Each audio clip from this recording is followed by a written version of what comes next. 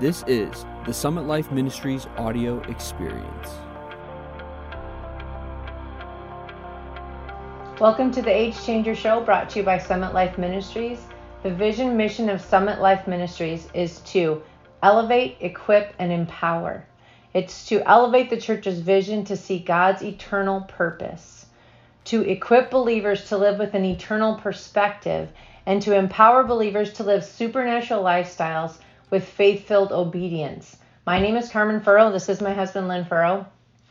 And we are living this faith-filled obedience part out. That is right. We are walking by faith, doing what God has put in our hearts and what He's been growing in our hearts over many, many years. So it's exciting to be a part of this process and see what God is doing.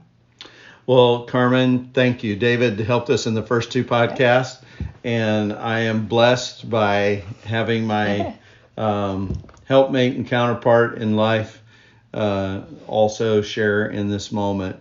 And we are, again, looking at a series called Age Changers, which we derive the name of this program because we wanted to set the pace and the foundation to this program by this series. I just want to go over again what we believe is the purpose for the podcast, and that is that we're living in unprecedented and unparalleled days. That's true. And this is an hour where the church has to have real clarity and discernment. And so we want to help believers discern our times, but also give them a foundation and a framework so that as God grows them, they can mature in an authentic way to match and to meet our times. That's right. That we believe that God has called us to the kingdom for such a time as this. This is not an easy time. This is not a moment where many of us would have chosen, if God would have showed us all the epics and eras of history, we would have said, Lord, is there one that is not as challenging? But just imagine, if we are in the last days, we could be a generation that are alive to see the Lord's return. Our blessed and glorious hope, the second coming of Jesus Christ. Well, there is going to be a generation of believers that, just like John the Baptist, embodied and was anointed with the spirit and the power of Elijah, and he foreran the first coming of the Lord. That's right. The generation of believers that are alive and will remain until the coming of Jesus, they will forerun his appearing. And so I want to just say, I want to be one of them. If there is a generation who has the awesome challenge but privilege, just think about that, Carmen. Yeah. The privilege of a remnant of people that would be alive and have carried a blessed hope within their heart, a longing to see the Lord's return. Yeah. A body that would prepare the way before him, a body that would long and would labor to see him come, then I want to be one of those. I want to say, this is what I was born for. I wasn't born for just religious activity. I wasn't born just to go through religious motion without meaning. No, sign me up for the last days. It brings me to a sober place in my thinking and my faith too. Yeah, it is sobering, but yet exciting. It is exciting. And so I want to say, and that's what the first two podcasts have been about, that we're in a moment where there's going to be massive change. It is going to be like a sea change. It's like the oceans are changing their boundaries and borders. And so for many of us, this is going to be a moment, it's going to be very disorienting to many people that have been resistant to change. And even though we've tried to tell people that they need to better navigate change, most of the people in the United States, in the Western church, they don't change well. In Canada, have been unwilling to really embrace change in a wholesale way. We've wanted to change a little, but not a lot. And so yesterday, I ended the podcast by talking about Jeremiah's warning. He said, if at the pace of the footman you become exhausted, what are you going to do when God brings about greater acceleration? What are you going to do when the speed is the speed and the pace of the horseman? And what are you going to do when you're caught not in a time of safety? Because it's easy to train when you're on a track. Right. It's easy to train and learn how to do swimming when you're in a pool. I've often joked when I've taught messages about Jesus walking on the water, and of course, right. Peter in that moment of faith where he said, Lord, if it's you, let me come. I just said, Jesus teaches water walking classes not in a YMCA pool where the environment is completely controlled. Every environment is controlled. The water is completely placid. Yep. He trains his overcomers in the middle of a storm. Yep. Middle of the storm. Water walking school is always conducted in the middle of contrary winds and enormous waves.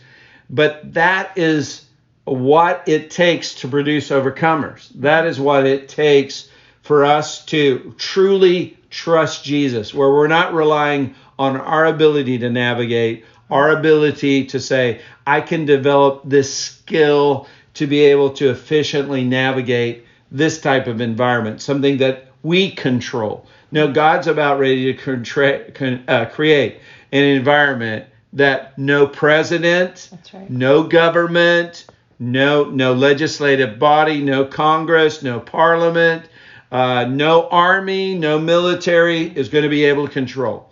God is going to set a context where he's going to show that he is the only one that is in control of the nations. He is the sovereign one, and he raises nations up and he throws nations down. He raises leaders up and he puts them down. That God is the only one that is in control, and God is going to turn the hearts of men as they fail for fear, as everything that they have relied upon. I describe it as artificial life forms. You know, everything that we trusted in, all of our idols, all of our artificial life forms and substitutes that we've relied on, God is going to shake those things.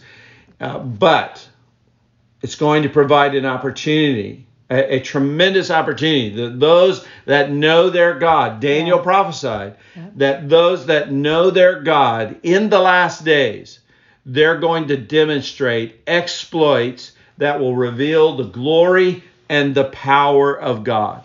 And even though there's darkness in the earth and gross deception and darkness upon the people, it said that the light of the glory of God is going to rise and be reflected through his people. What a promise we have.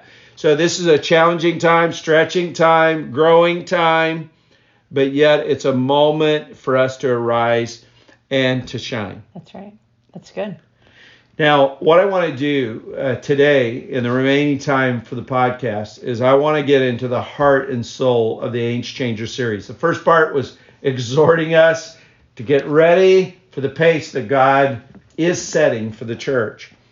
But really, today I want to focus on the consequence if we're unwilling to change, the cost of a lack of change. And I want to use this illustration. You know, you and I, we've been married for 28 years. We have 7 children, and some of those children came in quick succession. And so there was a period of our time where, you know, our home was full, full of a lot of laughter, full of a lot of crying, full of a lot of activities. And we endeavored to go on some road trips together. Yes, we did. And even though, because we were fairly poor at that time, in some ways we were rich in family, right. But we had limited budgets to get here and there. But we did take some family vacations. They were very budgeted and minimal, but we took some vacations and we did some road trips. And so we bought a conversion van to hold all of the kids. At first we had a minivan, but we outgrew the minivan, so we had to upgrade to a conversion van. And then God blessed us with a Suburban to where we could get everybody in. That was sweet. But even though we had the Suburban and the conversion van, it was still pretty full. It was still full.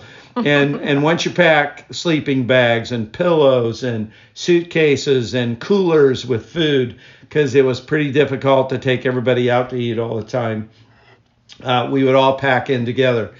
And I, distinctly remember on most of those trips, we would just get down the road, really not even out of town. Right. And what was the question that the kids always would ask us? Are we there yet? And so that became the mantra. One would ask, the others would parrot and echo it. Yeah. But that was a recurring theme. Are we there yet? And that statement also intimated some other things that they were thinking. And that is that if we're not there yet, how am I going to be able to make it? Because I already feel the cramped conditions of sitting beside one of my siblings, right, and they're crowding me already. They're wanting to stretch out. And so we know what it was like to hear them in their discomfort as we were just beginning the trip. And then some of the other implications of them going, how long is this trip going to take? Mm-hmm.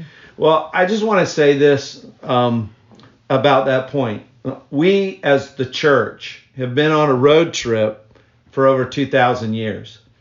And when Jesus ascended up, there was these angels that appeared to them as Jesus disappeared out of the disciples' sight, and those that saw the ascension of the Lord. And he said, the Lord will come in like manner. Just as you've seen him go, he will return again. And then we hear what Jesus said before he left in the ascension. He said, I want you to go and I want you to proclaim the kingdom. I want you to preach the good news of the kingdom, that the kingdom is not a future reality, but there is a reality to the kingdom. I want you to announce it. I want you to proclaim it. Obviously, he said that he would work with the preaching of the word and confirm it in demonstration with signs and wonders and miracles. These signs will follow them that believe. Yeah. And so in that Great Commission, he's authorizing his church. He's commissioning his church. He's giving them a kingdom mandate, and that mandate sets an expectation upon the church that he was leaving. And really that expectation was that I want you to announce this kingdom, and in the announcing of it, the proclaiming of it, the demonstrating of it throughout the nations, that there would be an acceleration of it throughout the earth, and that proclamation and demonstration would accelerate the return of the king. Mm-hmm. Not just, we see him leaving and his ascension, but he wanted his kingdom announced so that when he returns, the nations would know who their king is. That's right. And so really we see that the Lord had an expectation that the church would go forth into all the nations of the earth, that we would forerun the second coming of the Lord, that we would create a highway for our king, that all of the rubble or the stones in the road, that we would prepare a road bed, crooked places would be made straight, rough places would be made plain, mountains of opposition would spiritually be removed, and there would be a highway prepared for our king so that he could fully possess his kingdom. But I have a question. Why aren't we there yet? Yeah. Did we not grab that purpose and run with it with God? Why aren't we there yet? And so that question has provoked me to restudy certain passage of Scripture as it relates to end time events and as it relates to the second coming of Jesus. Mm-hmm. And I want us to go today, and I want us to look at a particular passage of Scripture that could revolutionize, if we can receive it, if we can hear it, can really revolutionize a paradigm of how we spiritually think about the second coming. And before I read this scripture, I just want to say Is it possible that we missed a part of our understanding about what is necessary to bring back the King?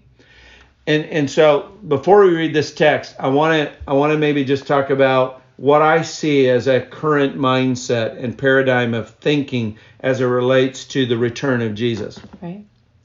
I think that many Christians just think of it as something that there is no engagement or partnership that the church has in relationship to the Lord's return. So they just think he's just going to, he's going to do it when he's going to do it. That there is an arbitrary date in God's mind that he has fixed and that he has set, and that when we elapse the hours and the years and the decades and the centuries away, then Jesus is going to just show up.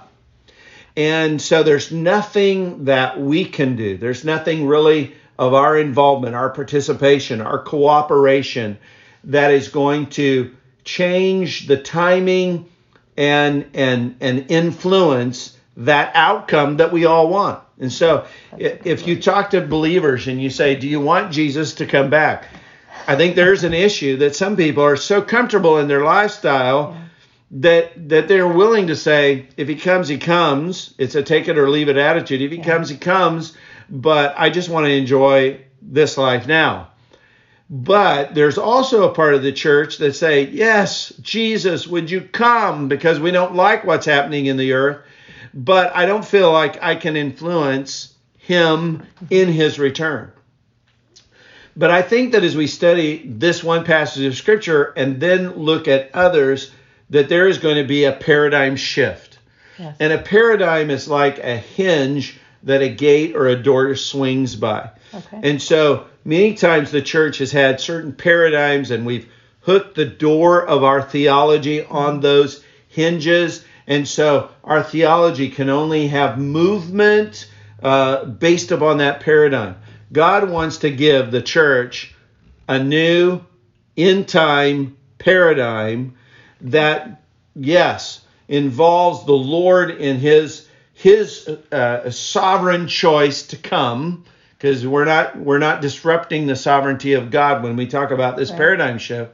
But we're going to see that the Lord truly is inviting the church to partner with him in that decision of his return. In other words, he is not going to come when the church is unprepared to meet him, and the church has not done the preparatory work in the nations of the earth to prepare the highway for our King. So you're saying we have a part to play in it. We have a part to play. Vital part. And while we think that we're waiting on Jesus to come back, actually, I believe Jesus has been waiting on us. Okay. Jesus has longed for the church to partner with him to bring back his return. And I love what Revelation, John, as he's speaking about these visionary experiences that he has.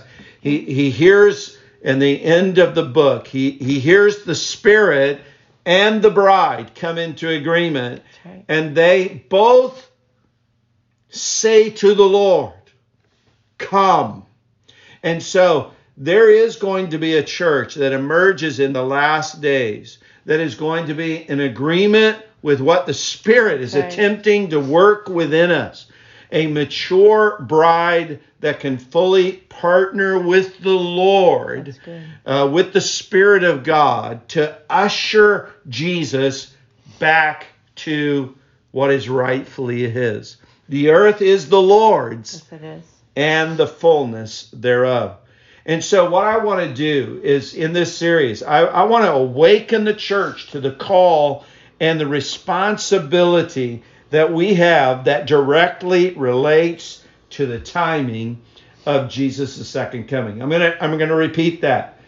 You as a believer have a responsibility. You have a calling. You have a mandate that directly relates to the timing of Jesus' second coming.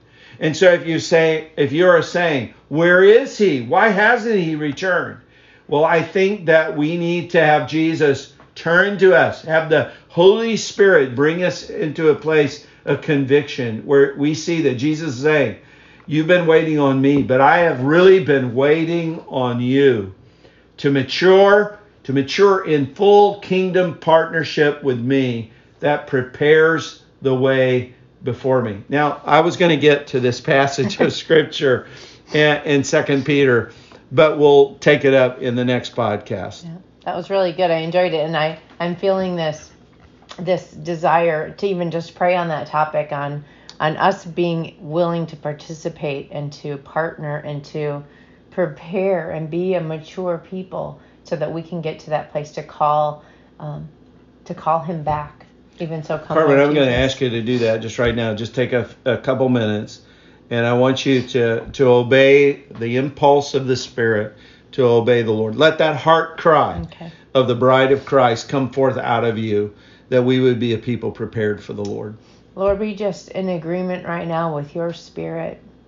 We yield ourselves again and more, that we would come in fellowship with you and yieldedness to you, that your kingdom would come and increase in us, that your will would be done, and that we would be a people that are changed and purified and readied and prepared for you to return. God, we don't want to remain the same. We want to be changed. So we say yes to you, and we yield to your changing of us for the glory of your name, for the increase of your kingdom, God, that as things are shaken around us, God, that our eyes would be set and fixed on you, and that what you are saying and speaking to us, we receive. Yes, we do, God, Jesus. the change that you are working in us as yours, your possession, your bride, your people, that you would be glorified. We say even so, come and let that resound in us more and more. In Jesus' name, amen. Amen. Well, thank you for listening and following us. If you want to follow, subscribe, like us on all of our social media platforms, that would be wonderful. Also, if you have any questions, could you please put those in the comments? And then on Fridays, we're going to take a session and answer questions that you submit and that we come up with. God bless you. Thank you for this time that we had together, and we just pray that we would be joined in spirit as we go on this journey. God bless you.